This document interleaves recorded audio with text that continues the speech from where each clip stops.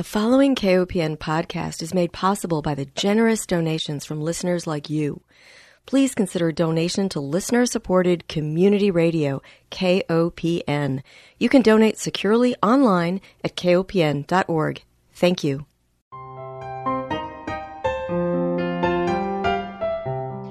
Hi, welcome to Food Sleuth Radio, where we help you think beyond your plate. I'm Melinda Hemmelgarn, a registered dietitian and investigative nutritionist on a mission to connect the dots between food, health, and agriculture and find food truth. And today it is my honor to welcome my guest, Dr. Martin Blaser. Dr. Blaser is both a physician and microbiologist. He holds the Henry Rutgers Chair of the Human Microbiome at Rutgers University, where he also serves as professor of medicine and pathology and laboratory medicine, and as director of the Center for Advanced Biotechnology and Medicine. Prior to his position at Rutgers, Dr. Blaser served as chair of the Department of Medicine at NYU. Over the last 20 years, Dr. Blaser has been studying the relationship of the human microbiome with health and important diseases, including asthma, obesity, diabetes, cancer, as well as the gut-brain axis. He currently serves as chair of the Presidential Advisory Council for Combating Antibiotic-Resistant Bacteria.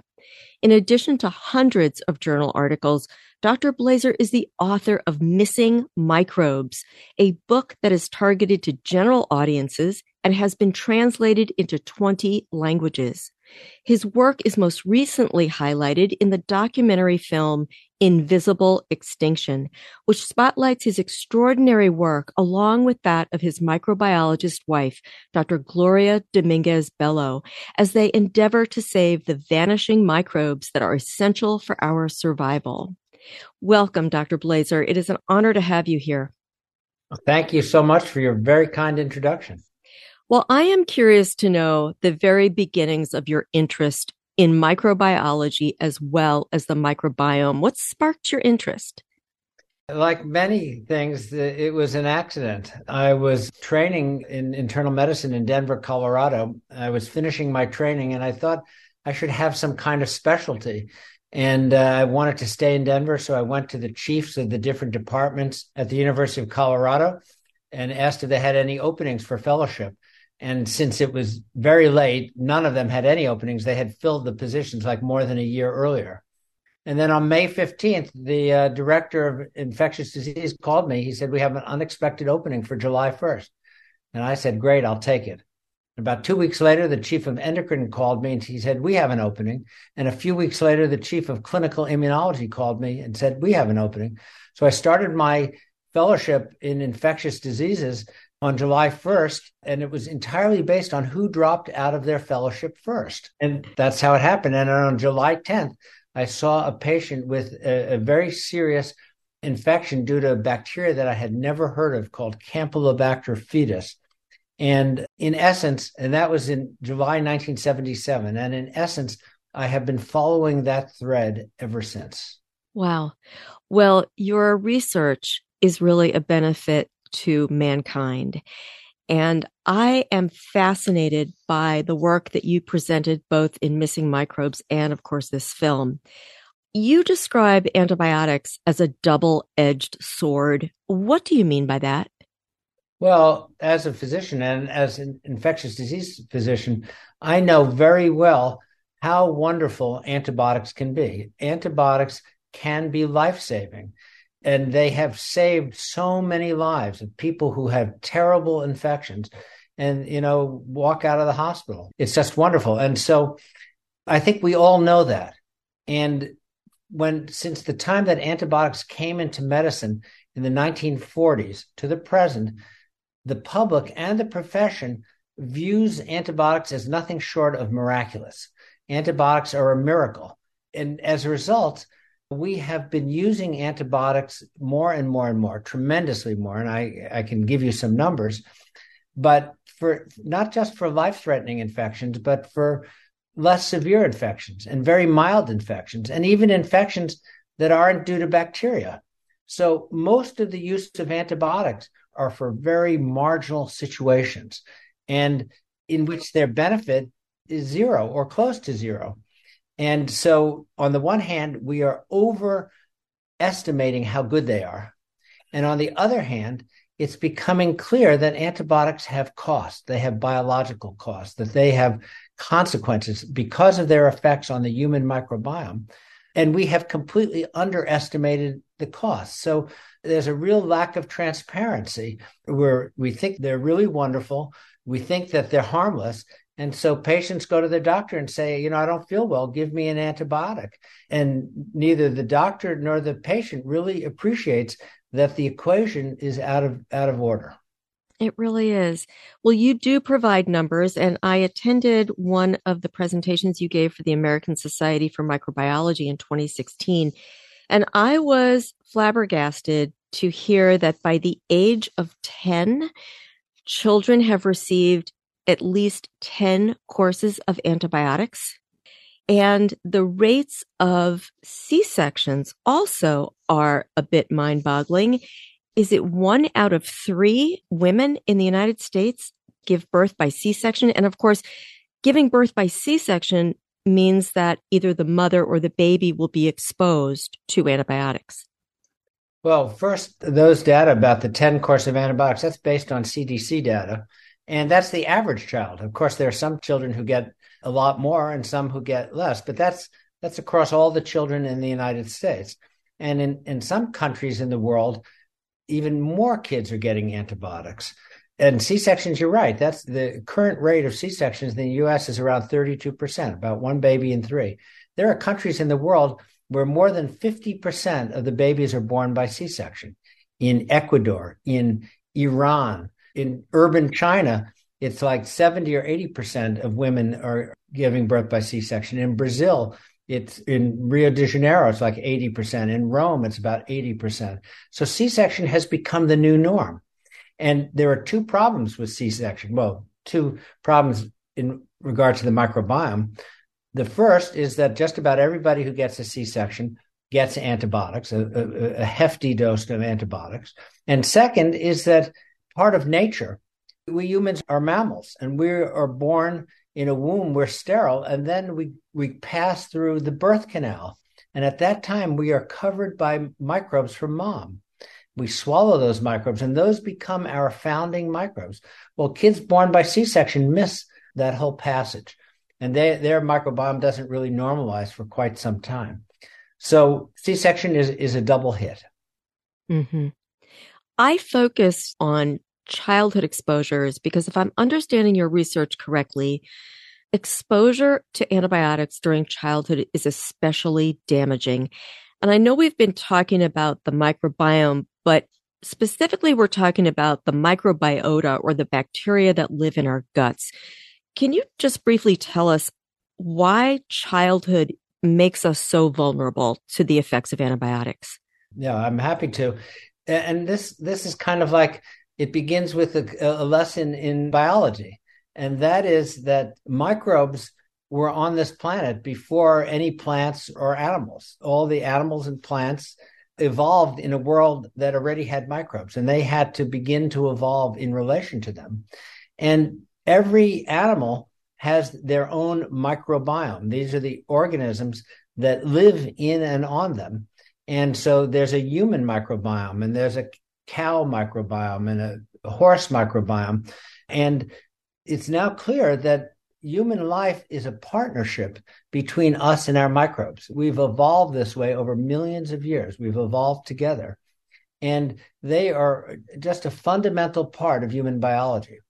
And the reason that we focus on early life is that early life is the most important time of life. That's when babies develop.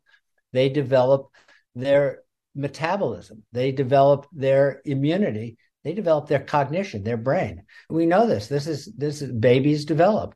And it's now clear that the microbiome is an important component of normal human development.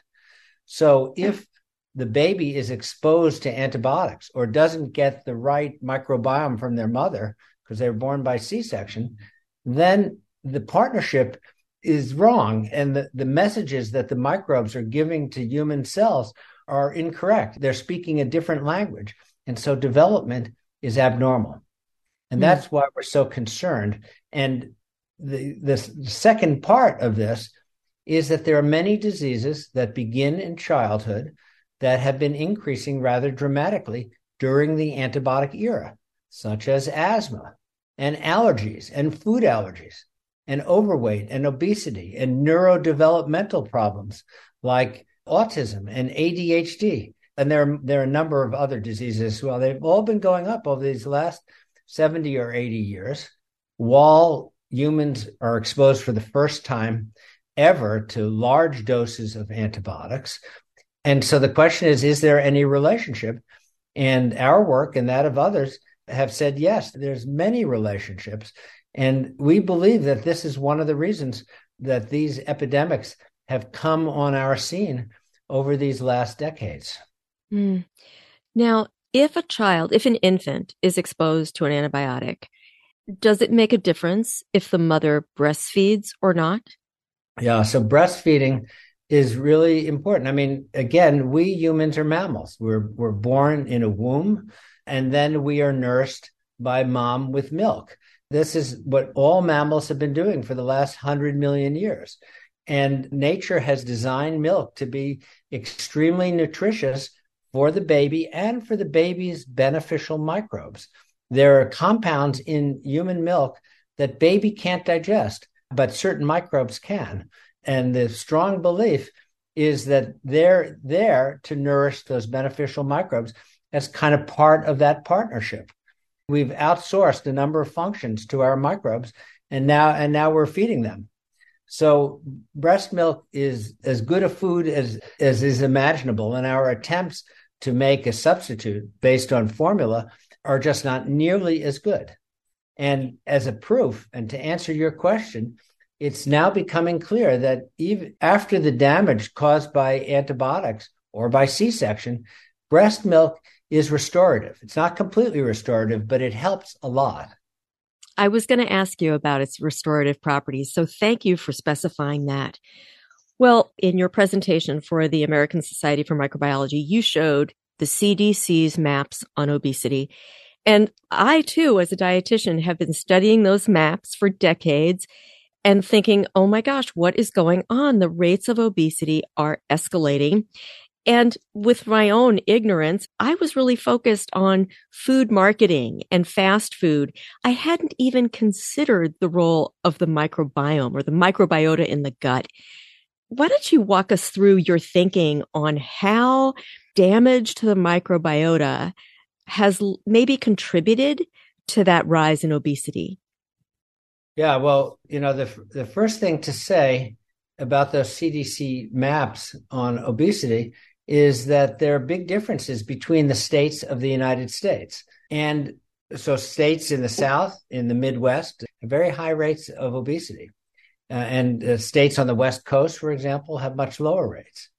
And what's interesting is that if you now look at the CDC map, so I've just been describing the CDC map on obesity. If you look at the CDC map on antibiotic use in those same states, it's almost an identical map.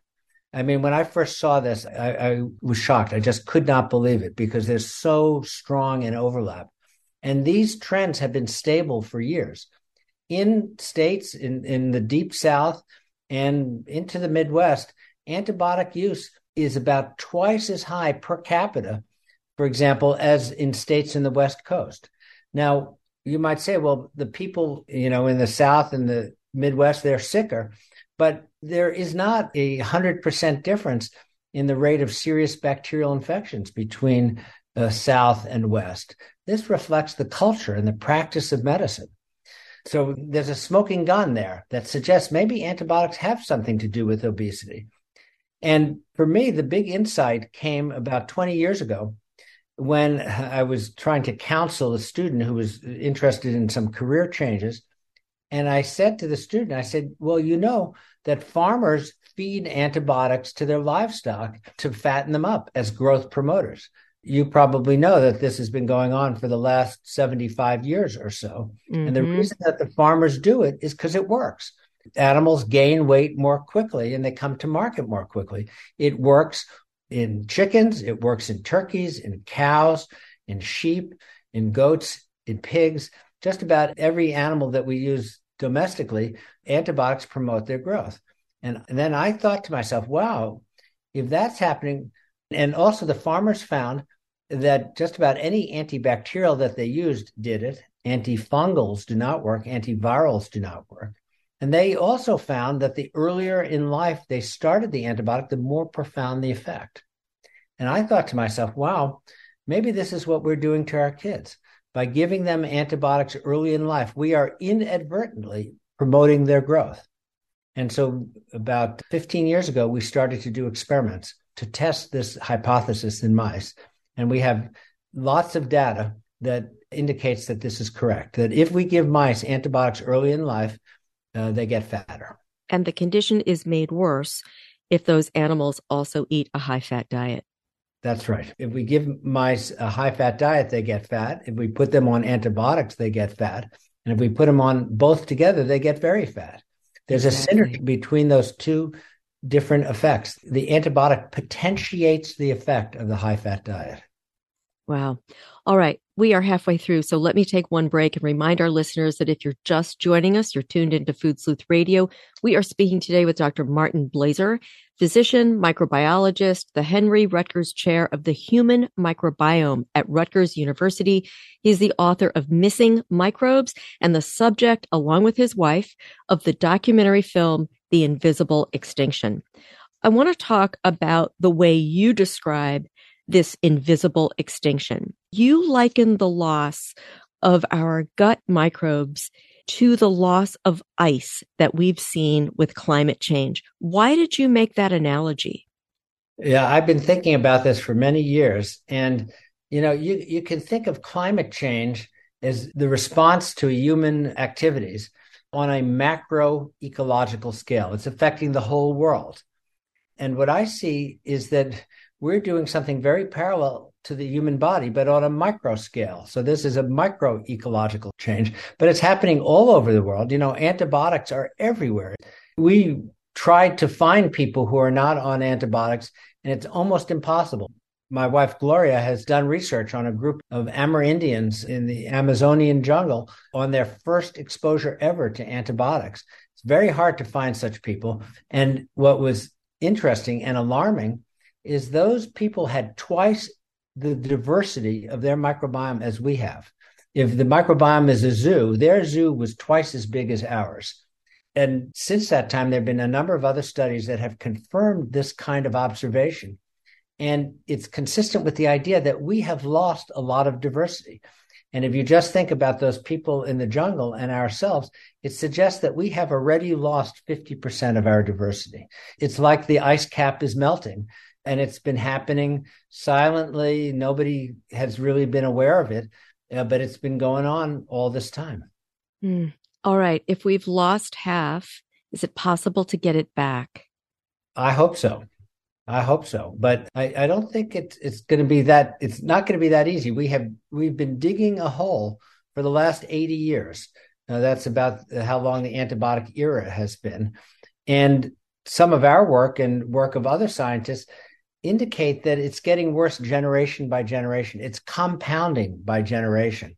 A big part of our microbiome is what we get from our mother, and she got it from her mother, and so on and so forth. But if the mother's microbiome is impacted, then she has less to pass on to the next generation, and so on and so forth. And so how will we restore it? Well, first we have to identify what are the really important microbes that we've lost, that have disappeared. And we have identified several of them, and there are more. But the number is not small. As I said, we've lost half of our diversity. It will be hard to get it back one at a time or two at a time. But there could be some candidates for that. And the other thing is that when you lose microbes, there's an old saying, nature abhors a vacuum. So when you lost microbes, some other guys moved in, what we call opportunistic organisms. So first, we're going to have to dislodge the opportunists. They're like squatters, and we'll have to dislodge them. And then we'll have to reintroduce our ancient microbes back. You describe something that is truly frightening, and you call it the antibiotic winter. But I think it's important for us to mention, because I remember the first time I learned that the majority of our immune system is in our gut. And if you think about the pandemic that we are still moving through and the predictions that there will be another pandemic, and I consider the fact that we've lost so much of our immune function in our guts. Tell me your thinking on this. Yeah, well, in fact, my book, Missing Microbes, I actually wanted to call it Antibiotic Winter, but the publisher thought it would be too scary. So I changed it to Missing Microbes, and Antibiotic Winter is chapter 15. So the idea is that, as I said, we have co-evolved with our microbiome. It is our partner, and it's part of our defenses. It's like the Coast Guard. It's helping us fight invaders.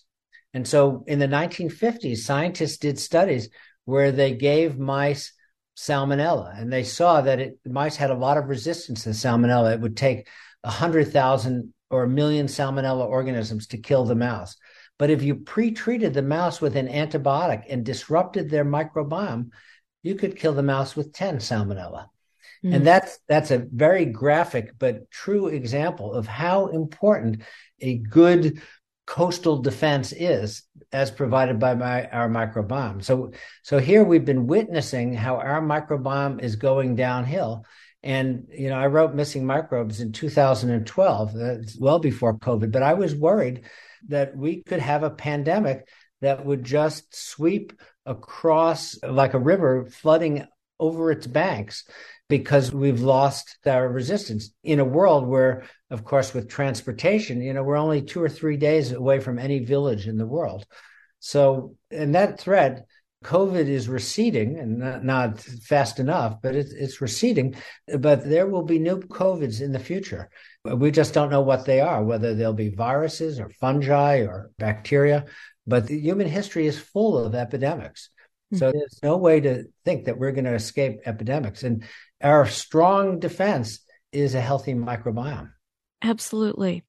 I want to talk about agriculture for a moment because it's critically important that we talk about the antibiotics, certainly that are given to livestock, the antibiotic resistant organisms that result from those, as well as the kinds of pesticides, herbicides, and fungicides that are used increasingly in our environment. They are mostly attached to genetically engineered commodity crops that are engineered to withstand toxins. So in agriculture, glyphosate, for example, is an herbicide that is used widely on genetically engineered crops. I have heard it described as an antibiotic. So not only are we being exposed to antibiotics through the medical system, but we're also being exposed through our diet and residues on our food. And I wonder if you've given any thought to the additional impact from these particular compounds in our diet. Yeah, I have. In fact, at one point we did some research on triclosan, which is present in many products, in toothpaste and mouthwash and just many different products. It also is an antibacterial. And as you say, glyphosate has been developed and produced as a pesticide, but it is also a microbicide as well. So yes, these all have impact. And I focus on antibiotics because I think it has the biggest effect on people because we're taking it in industrial doses. And again, on a scale so that, in the United States today, there are about 760 courses of antibiotics for every 1,000 people every year. So that's 3 courses for every 4 people across the United States, year after year. Actually, it was a little higher a few years ago. And so we've made some progress. But our exposure to antibiotics is enormous, but it is not the only actor. And I think you're right to focus on some of these other chemical additives that are basically poisoning our planet. They're poisoning our soil, and to some degree, they're poisoning the human body. Mm-hmm. I want to talk about your film for a moment because there are many stories that you tell in the film that are critically important, including a child in China with autism who was seeing some success with some fecal transplant treatment. There was another woman who had C. diff, Clostridium difficile, and she was treated with a fecal transplant. Only she was able to beat the infection, but she developed obesity. So I want to talk about using fecal transplants as curative, but with caution. Yeah. Well, first, I want to just start by saying that The Invisible Extinction is a wonderful film. It's not my film or my wife's film. Our work is featured in that film, but that was made by independent filmmakers Steve Lawrence and Sarah Schenk. We worked with them for 8 years because they are also interested in getting out the same kind of messages that we're discussing. And they have found anecdotes that really help illustrate the story, such as the woman who was a nurse who got a transplant and then gained a lot of weight after the transplant. And then she participated in a clinical trial to see if she could turn it around, a clinical trial involving a fecal transplant. I'm not going to be a spoiler, so I'm not going to tell you what happened. And the case of the child in China who was autistic, who also got a fecal transplant, these are anecdotes. They're to just bring these issues to people's attention. And of course, they're very human stories as well. And one of the things I like about the movie, The Invisible Extinction, is that it's a very human movie. They take science and they've really humanized it a lot. I agree, and I recommend it to everyone. I will provide a link to it. It's www.theinvisibleextinction.com. And I want to give the last minute to you. I want to give you an opportunity to leave our listeners with any last thoughts. I just want to say that The Invisible Extinction is available on Amazon and Google and iTunes and Vimeo. So people can view it. You have to pay a few dollars for it, but it goes to help pay the filmmakers back for all the money they laid out. It's a great investment. My last thought is that my wife, Maria Gloria Dominguez, is the president of an organization called the Microbiota Vault. It's a nonprofit. It's a global effort to preserve the microbiome that is disappearing so that our children, grandchildren, great-grandchildren will have microbes to replenish before they're kind of wiped out of the planet. It's modeled after the seed vault, which is present in Norway, which preserves the seeds of humankind. We want to preserve the seeds, the microbiota of humankind. And that's also featured in The Invisible Extinction. Absolutely. It's a fabulous film. Dr. Blaser, we're out of time, but I want to thank our listeners for joining us. Remind everyone that Food Sleuth Radio is produced by Dan Hemmelgarn for KOPN in Columbia, Missouri. Most of all, I want to thank my guest, Dr. Martin Blaser, physician, microbiologist based at Rutgers University in New Jersey. He is the author of Missing Microbes, and his wife and Dr. Blaser are the subject of the documentary film, The Invisible Extinction. Thank you so much for your time today, Dr. Blaser, and all of your critical work. Thanks so much for your kind words and your wonderful questions, and keep up your good work. Thank you.